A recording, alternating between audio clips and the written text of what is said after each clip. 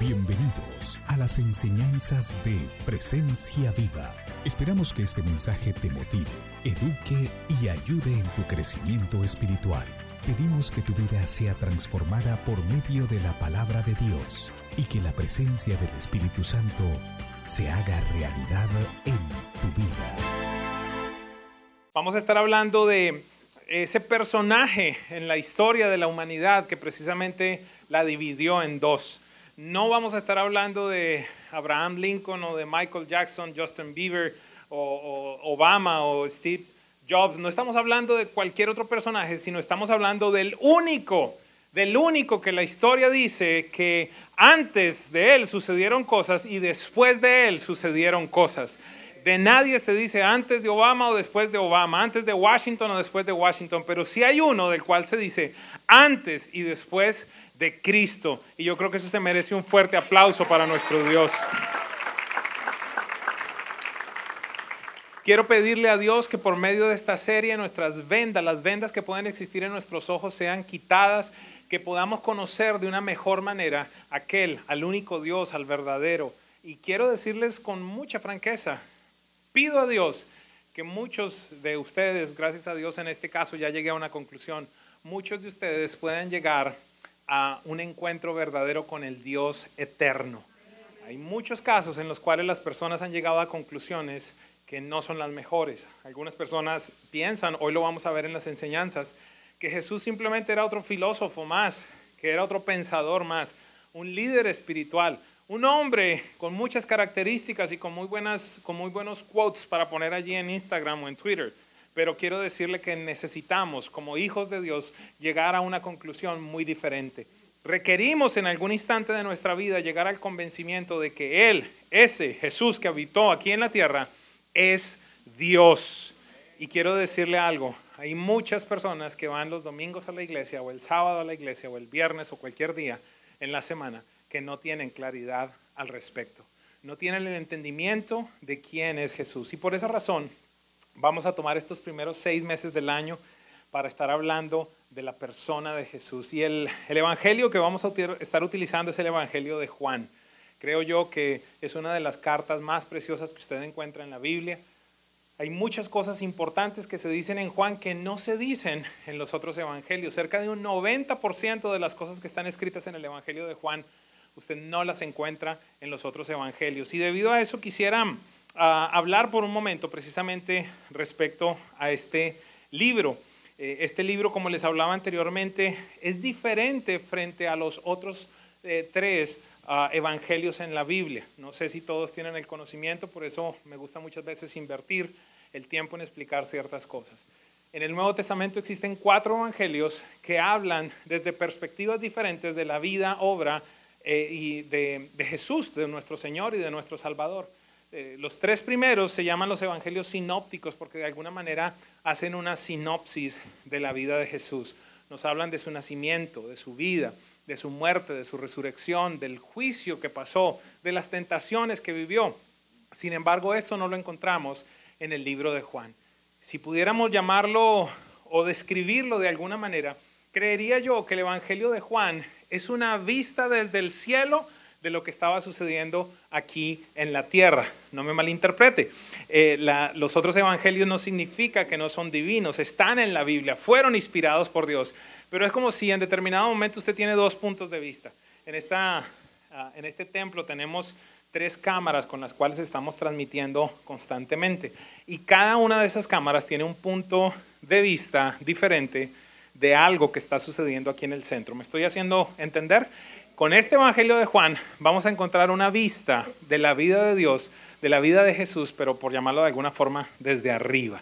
¿Qué fue lo que pensó Dios? ¿Qué es lo que Juan quiere expresarnos de alguna manera de la vida de Jesús? No encontramos en el evangelio de Juan, por ejemplo, algunas cosas como el nacimiento de Jesús, el bautismo, la tentación, la transfiguración. No nos habla de los viajes, no nos habla de parábolas tampoco, pero sí nos habla de ese Dios eterno y todopoderoso que se hizo hombre, el creador que se ha hecho parte de su creación para salvar a los pecadores de la separación eterna con su fuente de origen. Y no sé si a usted le gusta, pero a mí me parece extremadamente romántico. Veo el amor desbordante del Padre Celestial dejándonos saber, ¿sabes algo? Tengo un plan para toda la humanidad, quiero que se reconcilien conmigo.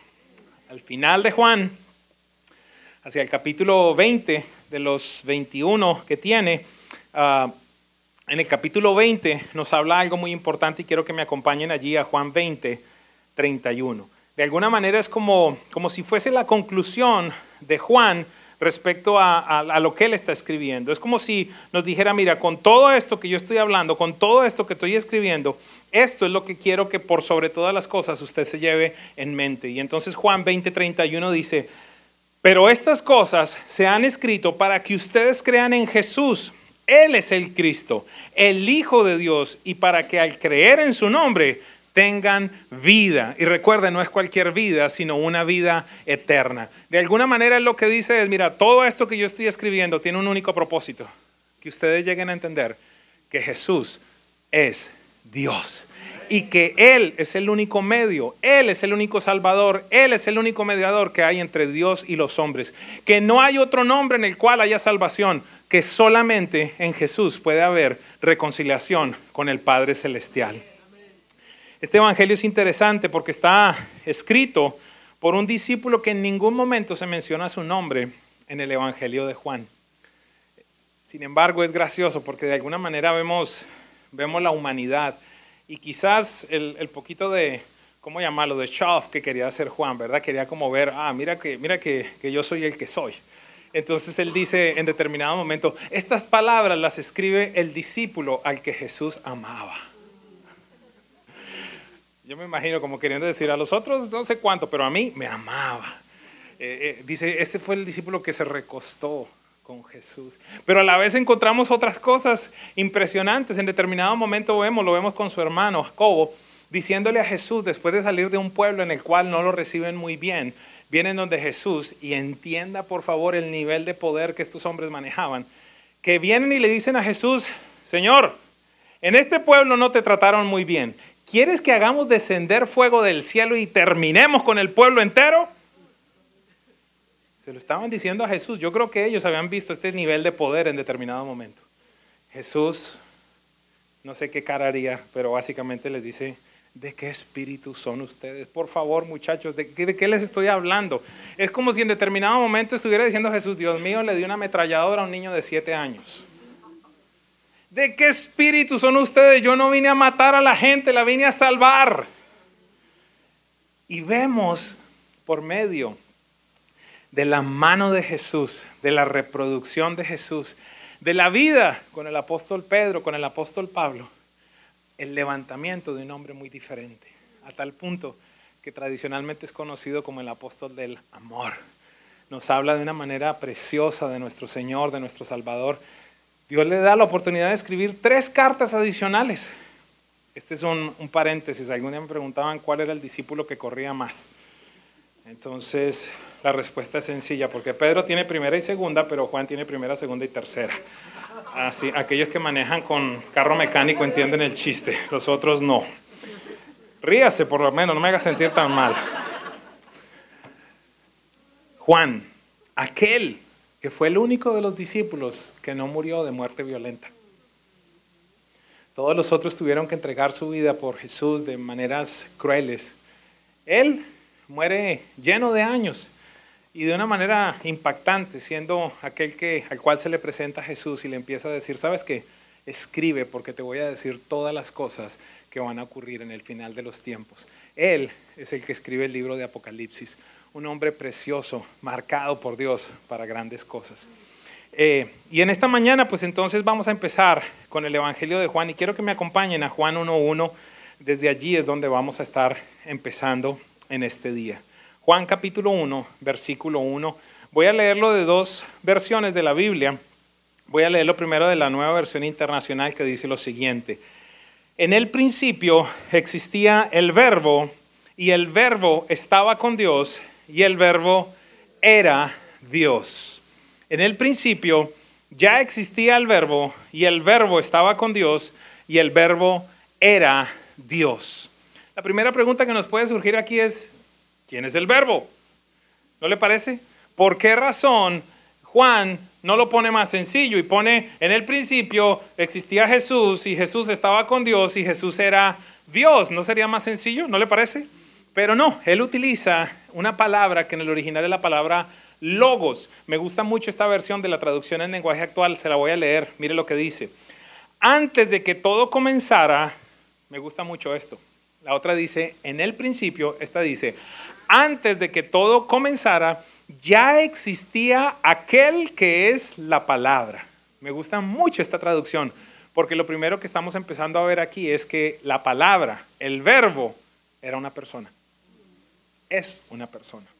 Entonces dice, antes de que todo comenzara, ya existía aquel que es la palabra. La palabra estaba con Dios y la palabra era Dios. ¿Quién es la palabra? ¿Quién es el verbo? Esa es la primera pregunta que nos surge. ¿Por qué razón Juan se complica o nos complica de alguna manera el tema y no nos lo pone claramente allí? Que hombre, estoy hablando de Jesús. Quiero decirle dos puntos fundamentales. Habían dos grandes divisiones en la humanidad en un tiempo como este. Aquellos llamados los gentiles y también los judíos. Y de alguna manera Juan se está aproximando a estas dos grandes fuentes de personas, a estos dos grandes pensamientos. ¿Qué sucedía? Por un lado, los gentiles, los griegos, en ellos existía un concepto que era ampliamente conocido y este concepto estaba resumido de la siguiente manera.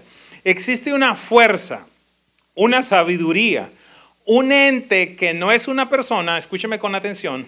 Ellos decían, hay un ente que no es una persona, que es una fuerza, que es una sabiduría, una fuente de poder de donde todo ha surgido y esa fuente la llamaban logos. ¿Ok? ¿Y cómo es que llama Juan? Dice, en el principio era el logos, en el original, en el griego. Entonces, refiriéndose a los griegos, les dice, mire, quiero aclararles algo. Sí existe una fuente, que es la fuente de todo poder, de donde todo surgió, fuente de toda la sabiduría, pero les quiero aclarar algo. Esa fuente sí es una persona. Al primero que se le está refiriendo es a ellos diciéndole, no les estoy hablando simplemente de otro pensamiento más. Ustedes están parcialmente correctos. Sí existe todo eso que ustedes dicen, pero tienen un error. No es que simplemente sea una fuerza más, es una persona. Por otro lado, a los judíos les dice exactamente lo mismo. En el principio era la palabra. Para los judíos era mucho más sencillo, aunque extremadamente desafiante, entender esto que estaba diciendo Juan. ¿Por qué era más sencillo? Porque si usted ha leído el Antiguo Testamento, seguramente estará de acuerdo conmigo. Diferentes citas, diferentes momentos en los cuales la Biblia dice, y vino la palabra de Dios sobre fulano, y dijo Dios por medio de la palabra, y fulano profetizó. Es decir, para ellos era mucho más claro que existía una palabra de Dios que fundamentalmente era la manifestación de la voluntad perfecta de Dios a través de alguien aquí en la tierra. Voy a hacer un ejemplo, voy a darles un ejemplo para que comprendamos de una mejor forma. Para los judíos era totalmente claro entender lo que quizás para usted y para mí hoy es claro entender por medio de un testamento. En inglés me gusta mucho la palabra que se utiliza, will. ¿Por qué? Porque habla de la voluntad de una persona. ¿Para qué una persona escribe un testamento? Ayúdenme.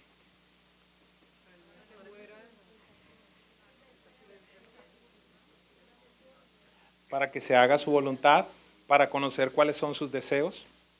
¿Para qué más?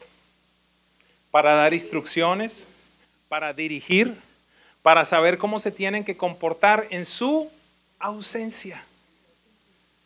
Entonces, para ellos era claro cuando decían la palabra de Dios. Le voy a dar otro ejemplo. Si alguien no tiene la oportunidad de hablar personalmente con Edwin Castro, pero quisiera preguntarle respecto a cómo manejo las finanzas. ¿Qué tengo que hacer respecto a las deudas? ¿Qué dice Dios del dar? ¿De qué manera debo administrar? ¿Qué tiene que hacer esa persona? Comprar mi libro, por lo menos el primero. El de Ruta hacia la Libertad Financiera. Anuncio político no pagado. Me he enterado de alguna gente que viene que está medio quebrada y la primera pregunta que le hacen es, ¿ya leíste el libro? No, léalo. Dios nos ha dado una gracia en un área como la de las finanzas. Lea el libro, capacítese, estudie. Pero entonces esas personas no tienen oportunidad de hablar conmigo. Sin embargo, mi voluntad, el conocimiento, lo que yo he llegado a entender respecto a las finanzas está puesto allí en el libro. No hay manera, escúcheme por un instante, no hay manera de separar a Edwin Castro de Ruta hacia la Libertad Financiera. Está vinculado, está unido. ¿Por qué razón? Porque es el desbordamiento de mis pensamientos, de mi voluntad, de mi conocimiento, de mis consejos escritos.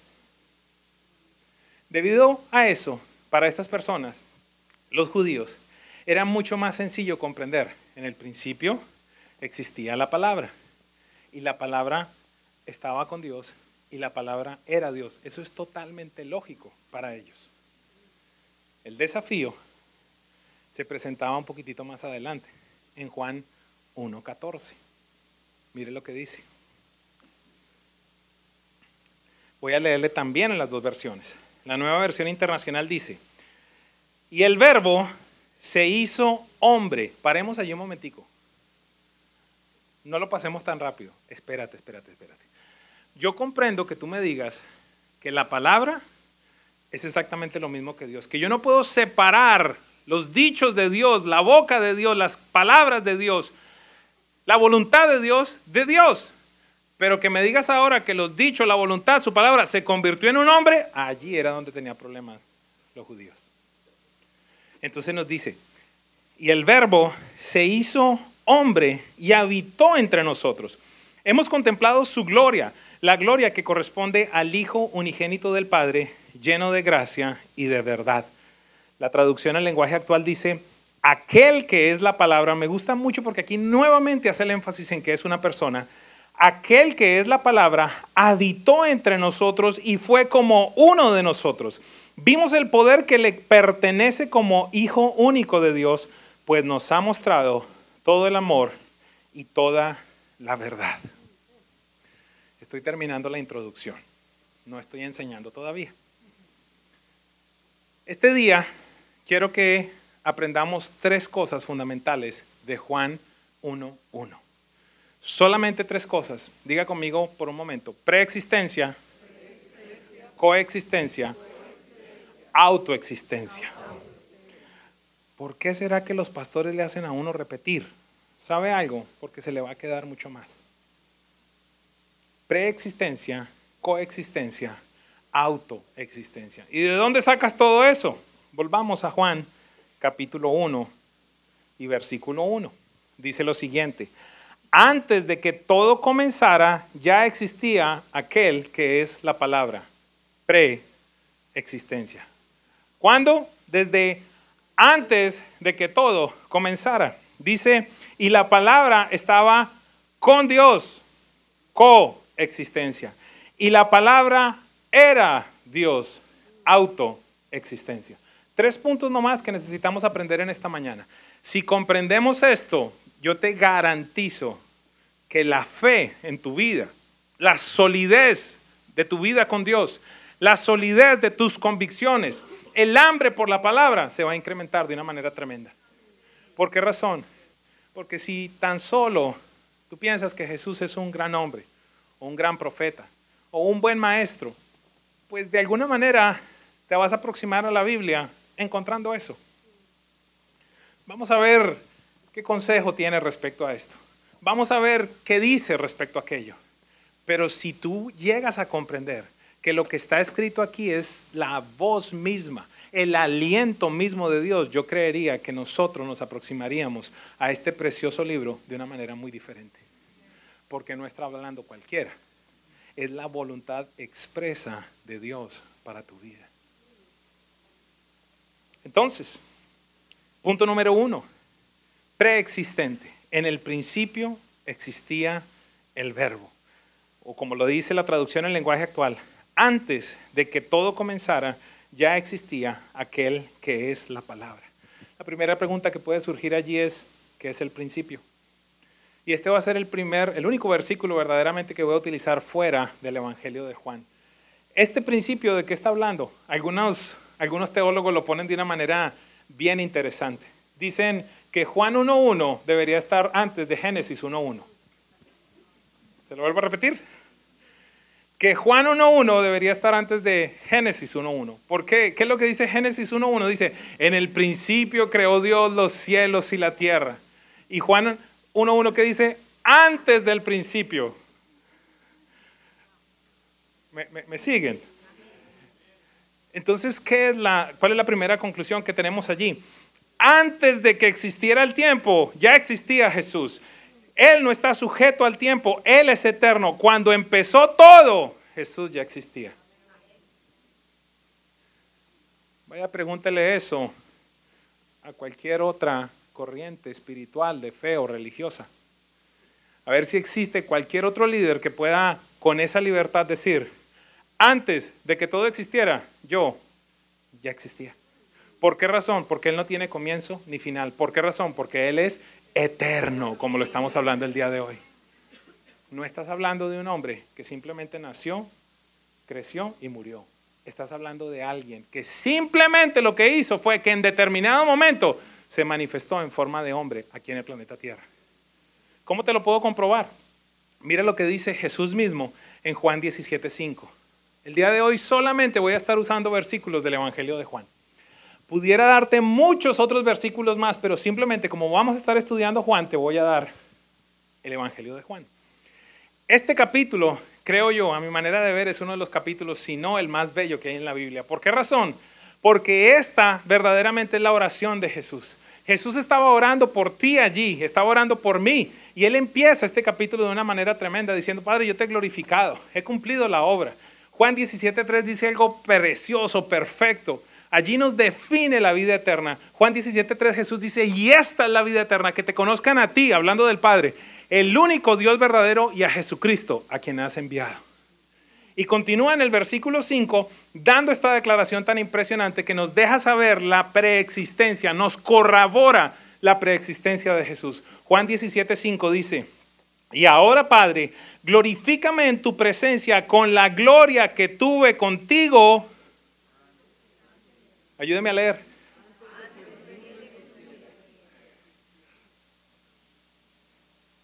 Ese es the statement.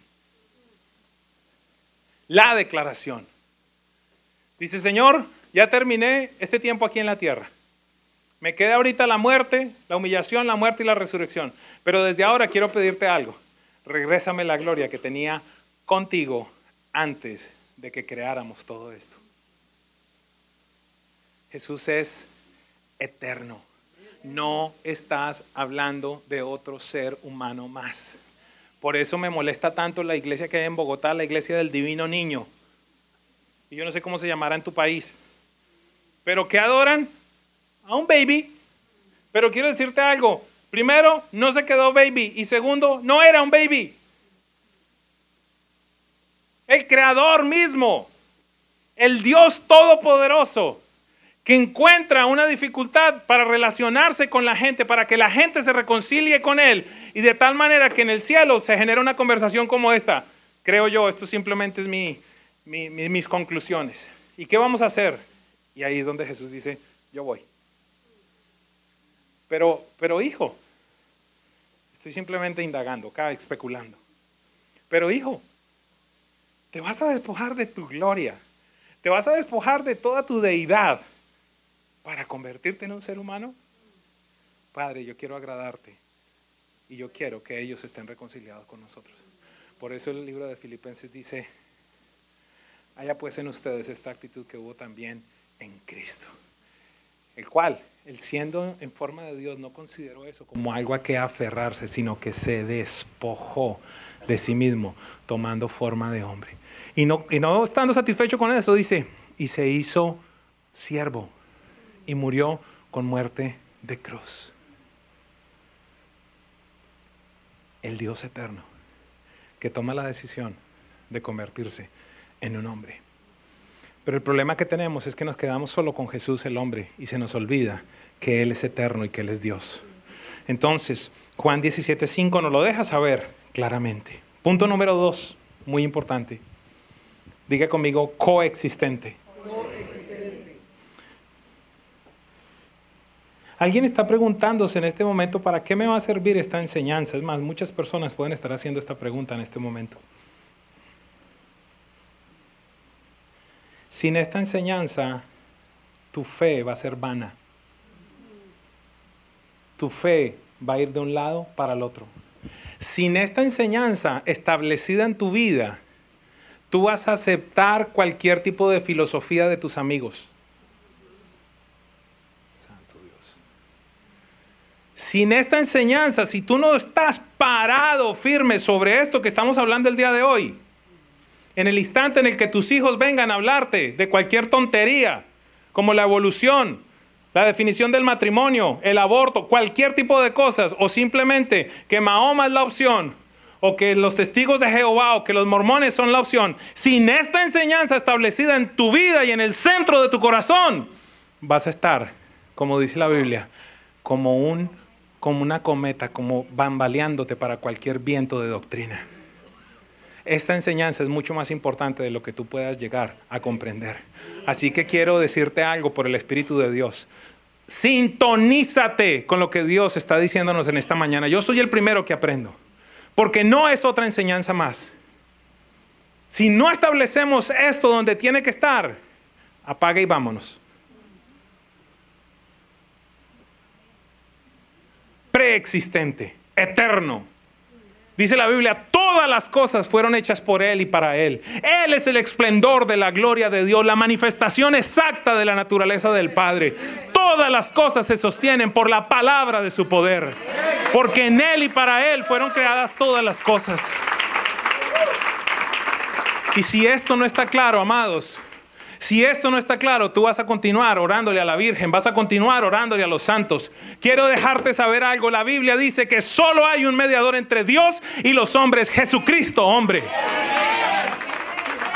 Si no tenemos esto claro, vamos a ser confundidos, vamos a ser llevados a cualquier lugar. Y papá, mamá, más que nadie, usted necesita estar claro en esto. ¿Por qué razón? Porque el mundo que sus hijos están enfrentando es bien diferente al mundo que usted y yo enfrentamos. Aunque sea de mala manera, pero por lo menos nos hacían orar el Padre Nuestro, rezar el Padre Nuestro en las escuelas. Por lo menos se mencionaba a Dios de alguna manera, quizás a la Virgen o a algún santo. Hoy por hoy, casi que es una prohibición. ¿Por qué se reta tanto el nombre de Jesús? Porque tú te puedes parar en la televisión y hablar de que hay una fuerza, hay un ente, hay un santo, está la Virgen, sí hay un Dios. La pregunta es, ¿cuál Dios? Por esa razón el rollo cuando tú dices Jesús. No hay rollo si hablamos de Dios, de una fuerza, de una energía, del aura, no Laura, sino el aura. No hay rollo, pero cuando tú mencionas el nombre de Jesús, es más, ¿cómo es que se llama el espíritu que se está manifestando, que va totalmente en contra de Dios? No se llama el antimaría, ni el antidios, todo el rollo es con Jesús.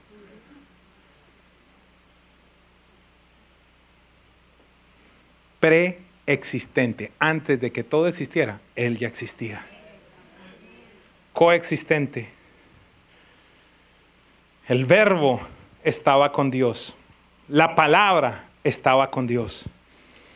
Aunque es Dios, aquí llegamos a otro fundamento tremendo de nuestra doctrina. No es Dios el Padre. Tremendo. Es Dios, pero no es el mismo. Él dice, estaba con Dios. Esto nos habla de esto que nosotros precisamente creemos. Un solo Dios trinitario. Un Dios Padre, un Dios Hijo y un Dios Espíritu Santo. El día de hoy necesito una vez más recalcar un ejemplo que he dado en muchas veces, en muchas ocasiones. Porque este es uno de los problemas más grandes que existe. La gente no comprende esto. Y quiero decirle algo, es lógico, no se puede comprender con la mente natural. Dice la palabra de Dios, porque las cosas del Espíritu se tienen que entender espiritualmente, porque para el hombre natural son locura. Así que hay cosas que solamente son por el Espíritu. Porque para el hombre natural, es decir, la persona que solo está en su alma, que no tiene espíritu, eso es una locura. ¿Y qué vemos aquí? La manifestación precisamente de ese Dios trino. Ejemplo, el agua. El agua es exactamente lo mismo en su estado sólido, gaseoso o líquido. No cambia en su composición. Es exactamente lo mismo que hemos aprendido. H2O.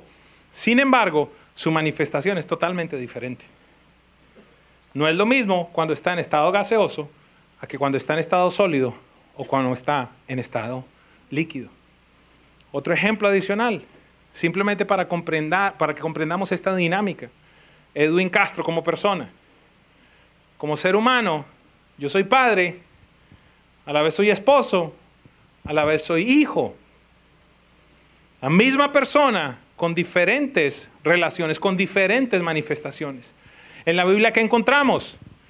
Desde antes del nacimiento de Jesús y hasta el principio de la Biblia, encontramos sobre todas las cosas la manifestación de aquel, del Dios, de Elohim. Dios en tres personas, pero sobre todas las cosas ese Dios todopoderoso. Encuentras en determinado momento la manifestación del Espíritu Santo, obviamente porque desde siempre ha estado allí. Encuentras cristofanías, apariciones de Jesús antes de su nacimiento, porque Dios estaba allí, porque Jesús era Dios. Pero el personaje central de alguna manera es ese Dios todopoderoso. Después viene y por 3 años y medio se interrumpe de alguna manera. ¿Por qué razón? Porque Dios el Hijo es el que viene a manifestarse de una manera particular.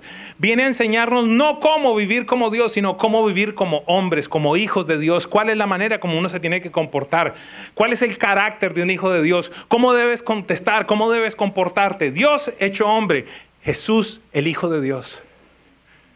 Asciende para entonces derramar sobre todos y cada uno de nosotros la manifestación de Dios, el Espíritu Santo. Estamos en ese tiempo. En el tiempo en el que todos nosotros, en teoría, y permítame ponerlo en duda, todos nosotros deberíamos estar llenos del Espíritu de Dios para que podamos llevar a cabo la obra que Él nos ha dicho. Así que, ¿cómo podemos ratificar esta coexistencia? Es decir, ¿cómo podemos ratificar la manifestación de Jesús como Dios al lado de Dios el Padre? Mire lo que dice Juan 10:30. Qué declaración tan preciosa. Dice, el Padre y yo somos uno. Nadie puede decir eso. Imagínese, es que, ¿sabe algo? El tema con usted y conmigo es que ya conocemos el final de la historia. Ya conocemos lo que pasó, ya, bueno, en teoría, ¿no? Si has leído la Biblia. Pero ya conocemos qué fue lo que pasó. Pero quiero que por un instante comprendan lo que estaba sucediendo en el momento en el que esta gente conoce a un solo Dios, a un Dios grandioso, que se ha manifestado por siempre, que hizo grandes portentos, grandes milagros, que sacó al pueblo de Israel de Egipto, que separó el mar, que hizo tantas y tantas cosas, y que en determinado momento se aparezca un hombre y diga, yo y el Padre que ustedes han conocido desde siempre, somos uno.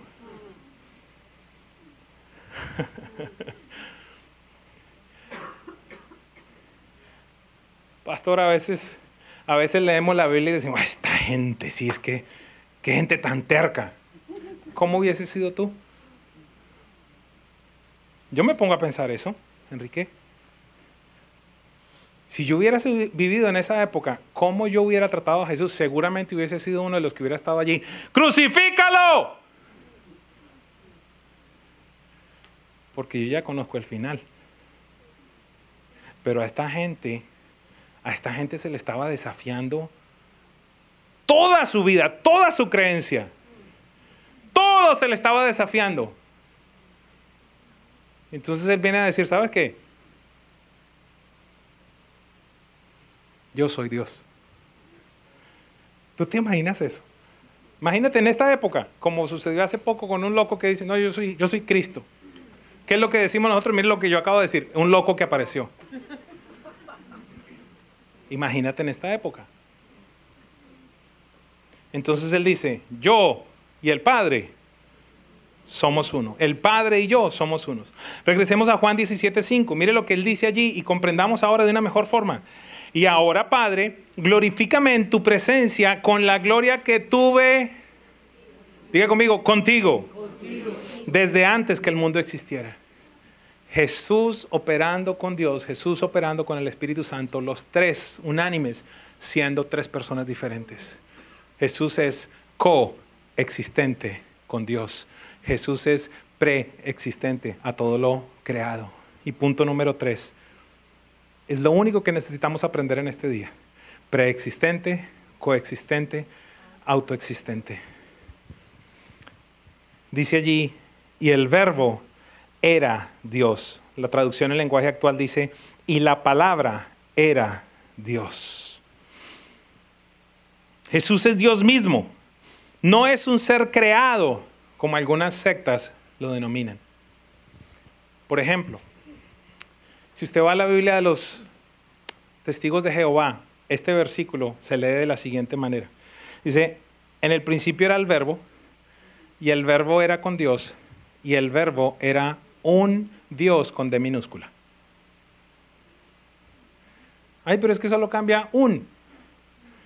Si allí dice un, ¿qué significa? Que hay más. O como dicen los mormones, que Jesús es un espíritu hermano de Adán o de Lucifer. Y entonces pensamos que no estamos tan desviados. No estamos tan desviados. El día de hoy vamos a tener que empezar a fundamentar nuestra fe donde tiene que estar. Porque puede sonar muy parecido.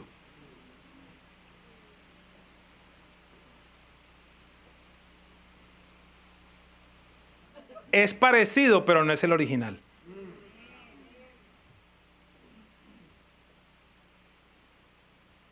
La cartera Couch te vale 10 o 12 dólares.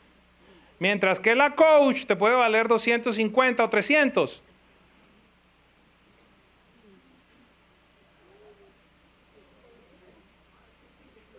Escúchenme.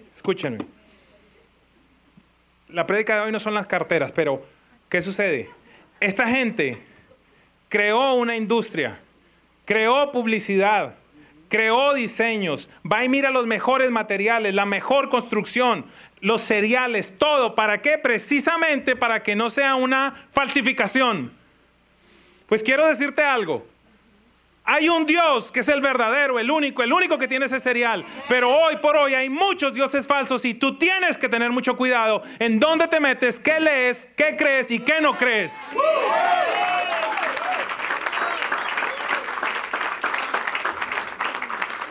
Porque entonces te llega un video de cualquier basura. Y entonces, ay, sí, mira. Hace poquito me llegaba un video que había salido un nuevo evangelio donde, qué sé yo, y me acuerdo qué tontería era. Que Jesús era creado, algo como eso. Y el problema es que si tú no tienes el fundamento de esta palabra, te la comes, la meditas, la rumeas, por llamarlo de alguna manera, como las vacas, como las ovejas, que supuestamente esos son. Las ovejas tienen 4 estómagos. ¿Por qué razón? Porque precisamente comen, rumean, regresan, vuelven y rumean y comen. Debería ser así con la prédica. Pero si tú no estás fundamentado acá, vas a ir de un lado para el otro. Y ni hablar de tus hijos. Donde hoy por hoy para tus hijos tiene más autoridad lo que dice Instagram que lo que dice la Biblia. ¿Y cómo llegaste a esa conclusión? Yo lo vi en un post.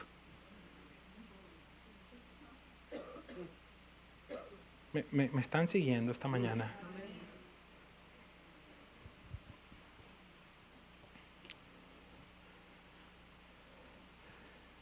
En los 2 versículos siguientes, en el versículo 3 y el 4, Juan nos aclara respecto a la autoexistencia de Jesús. Versículo 3 dice, por medio de Él, todas las cosas fueron creadas. Sin Él, nada de lo creado llegó a existir. Perdóneme, esta es una declaración. No hay religión que nos pueda decir esto. No hay líder religioso, no hay líder espiritual que pueda decir esto. Dice, todas las cosas llegaron a existir por medio de Él. En el libro de Hebreos nos dice, por medio de Él y para Él. El día que llegue al cielo, les decía a la iglesia esta mañana, una de las primeras cosas que le quiero pedir a Dios es que me deje ver una escena de la Biblia. Y especulaba cómo serán los televisores allá, no sé. ¿Cómo se llama? 4K ni qué. Y Señor, llévame Eternal TV. Llévame a la escena de Jesús con Pilatos. Claro, Pilatos, gobernador allí, un jefe, una autoridad, se para al frente de Jesús y le dice, escúcheme. Ay, yo quiero ver la cara de Jesús.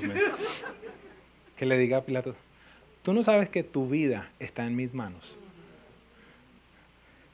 y que tengo autoridad para dejarte vivir o para matarte.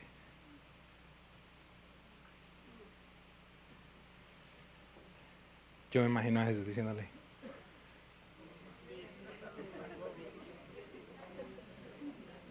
está bien, Pilato, está bien. Así que eres rey. Y Jesús, ¿lo dices porque llegaste a esa conclusión o porque alguien te dijo? Mi reino no es de este mundo.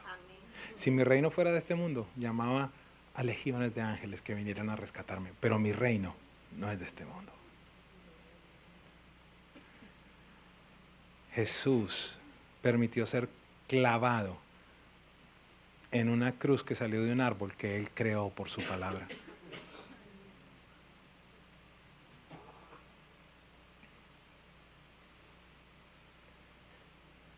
Quiero decirle algo que de pronto le va a chocar. Nadie mató a Jesús. ¿Cómo así? Jesús dijo, nadie me quita mi vida, sino que yo de mí mismo la pongo. Tengo autoridad para entregarla y tengo autoridad para volverla a tomar.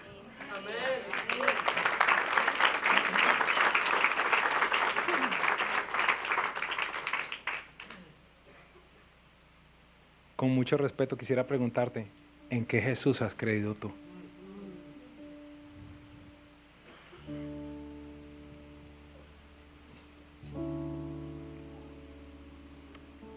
Autoexistente. Juan 5:26 dice, así como el Padre tiene vida en sí mismo, así también ha concebido al Hijo tener vida en sí mismo. Autoexistente. Y cierro con esta que me gusta mucho. Se genera una conversación en Juan 8 entre los judíos y Jesús. Y de nuevo, regresemos a esto. Regresemos a todo lo que ellos habían venido aprendiendo por la tradición. Y en un momento de la historia se le aparece Jesús diciendo cosas tan tremendas como, es que yo soy el Señor del sábado. Cosas tan tremendas como que Dios había puesto ahí en la Biblia, el sábado no hacen nada. Y Jesús se dedicaba a sanar. Las cruzadas de milagros de Jesús, los sábados. Y claro que le sacaba la piedra. Y entonces aquí se genera una conversación bien interesante. Escúcheme lo que los judíos le dijeron a Jesús. Ahora estamos convencidos de que estás endemoniado. Algunos de nosotros decimos, ¡ay! La pregunta es, ¿qué le hubieras dicho tú a Jesús? ¿Qué le hubiera dicho yo a Jesús? Ahora estamos convencidos de que estás endemoniado, exclamaron los judíos. Abraham murió y también los profetas, pero tú sales diciendo que si alguno guarda tu palabra, nunca morirá.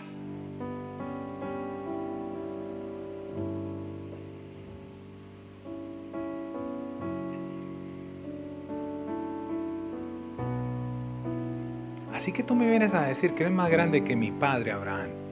Me vienes a decir que eres más grande que Moisés.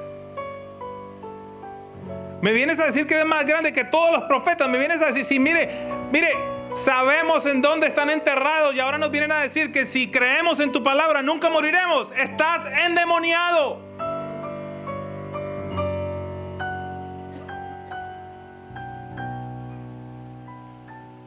Qué bella es la Biblia. Continúan diciéndole el hombre natural, ¿ok? Continúan diciéndole, ni a los 50 años llegas, le dijeron los judíos, y has visto a Abraham. Los que no conocen de Biblia, ¿de qué estamos hablando, pastor? 1500 años de diferencia aproximadamente. Imagínense que yo me parara acá y le dijera, quiero dejarles saber que tuve una conversación con Cristóbal Colón. Y después estuve hablando con Simón Bolívar. ¿Qué me van a decir? Vamos para otra iglesia que este man se tostó. Se tostó o le trajeron algo de Colombia, alguna cosa rara. Yo soy colombiano, no se preocupe, Marita, está bien. Es que si empiezo a decir más países me meto en la grande. Pero creo que en Bolivia también hacen de eso y en otros lugares, en México. Ya no más países. Entonces estuviste hablando con Simón Bolívar.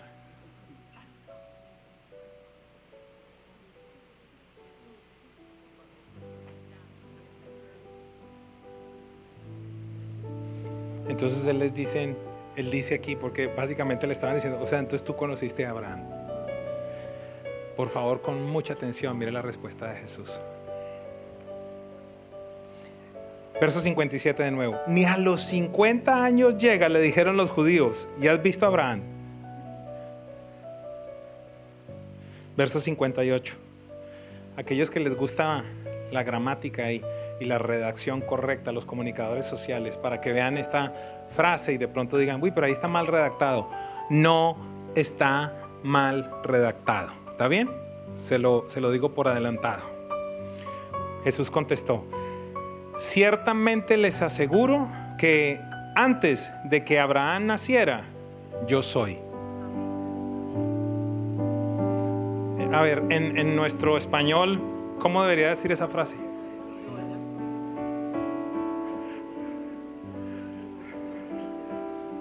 Yo era, yo fui, está en pasado, pero entonces acá lo pone, antes, viene todo hablando en pasado y lo pone en presente. Because he's eternal.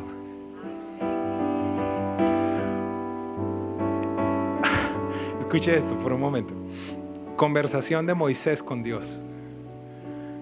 Éxodo capítulo 3. He escuchado el clamor de mi pueblo y he escuchado el lamento y cómo están oprimidos, y me he propuesto liberarlos.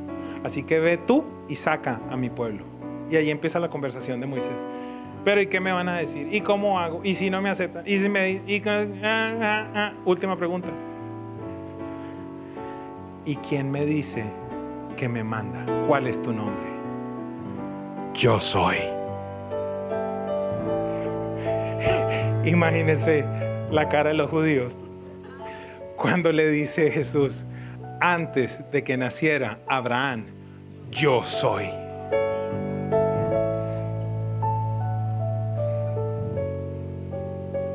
Él es el resplandor de la gloria de Dios, la expresión exacta de la naturaleza del Padre, porque todas las cosas fueron hechas por Él y para Él.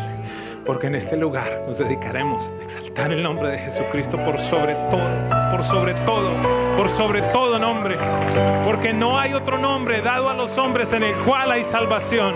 Solamente hay un nombre sobre el cual toda rodilla se doblará para la gloria del Padre y declarará que Jesucristo es el Señor. Solo hay un nombre, el nombre de Jesús, el nombre de Jesús. Por esa razón predico de Jesús, por esa razón las canciones que escogemos hablan de Él, no habla de lo que Él ha hecho en nosotros simplemente, aunque tiene validez. Por esa razón cantamos, como esta mañana, una declaración precisamente de Juan, no este Juan, sino Juan el Bautista, que ve llegar a Jesús y dice, he aquí el Cordero de Dios que quita el pecado del mundo. Por esa razón cantábamos esta mañana, exáltate, oh gran Cordero, tú vives hoy y vivirás. Corónate con mi alabanza. Tu nombre es el vencedor. Tu nombre es el vencedor.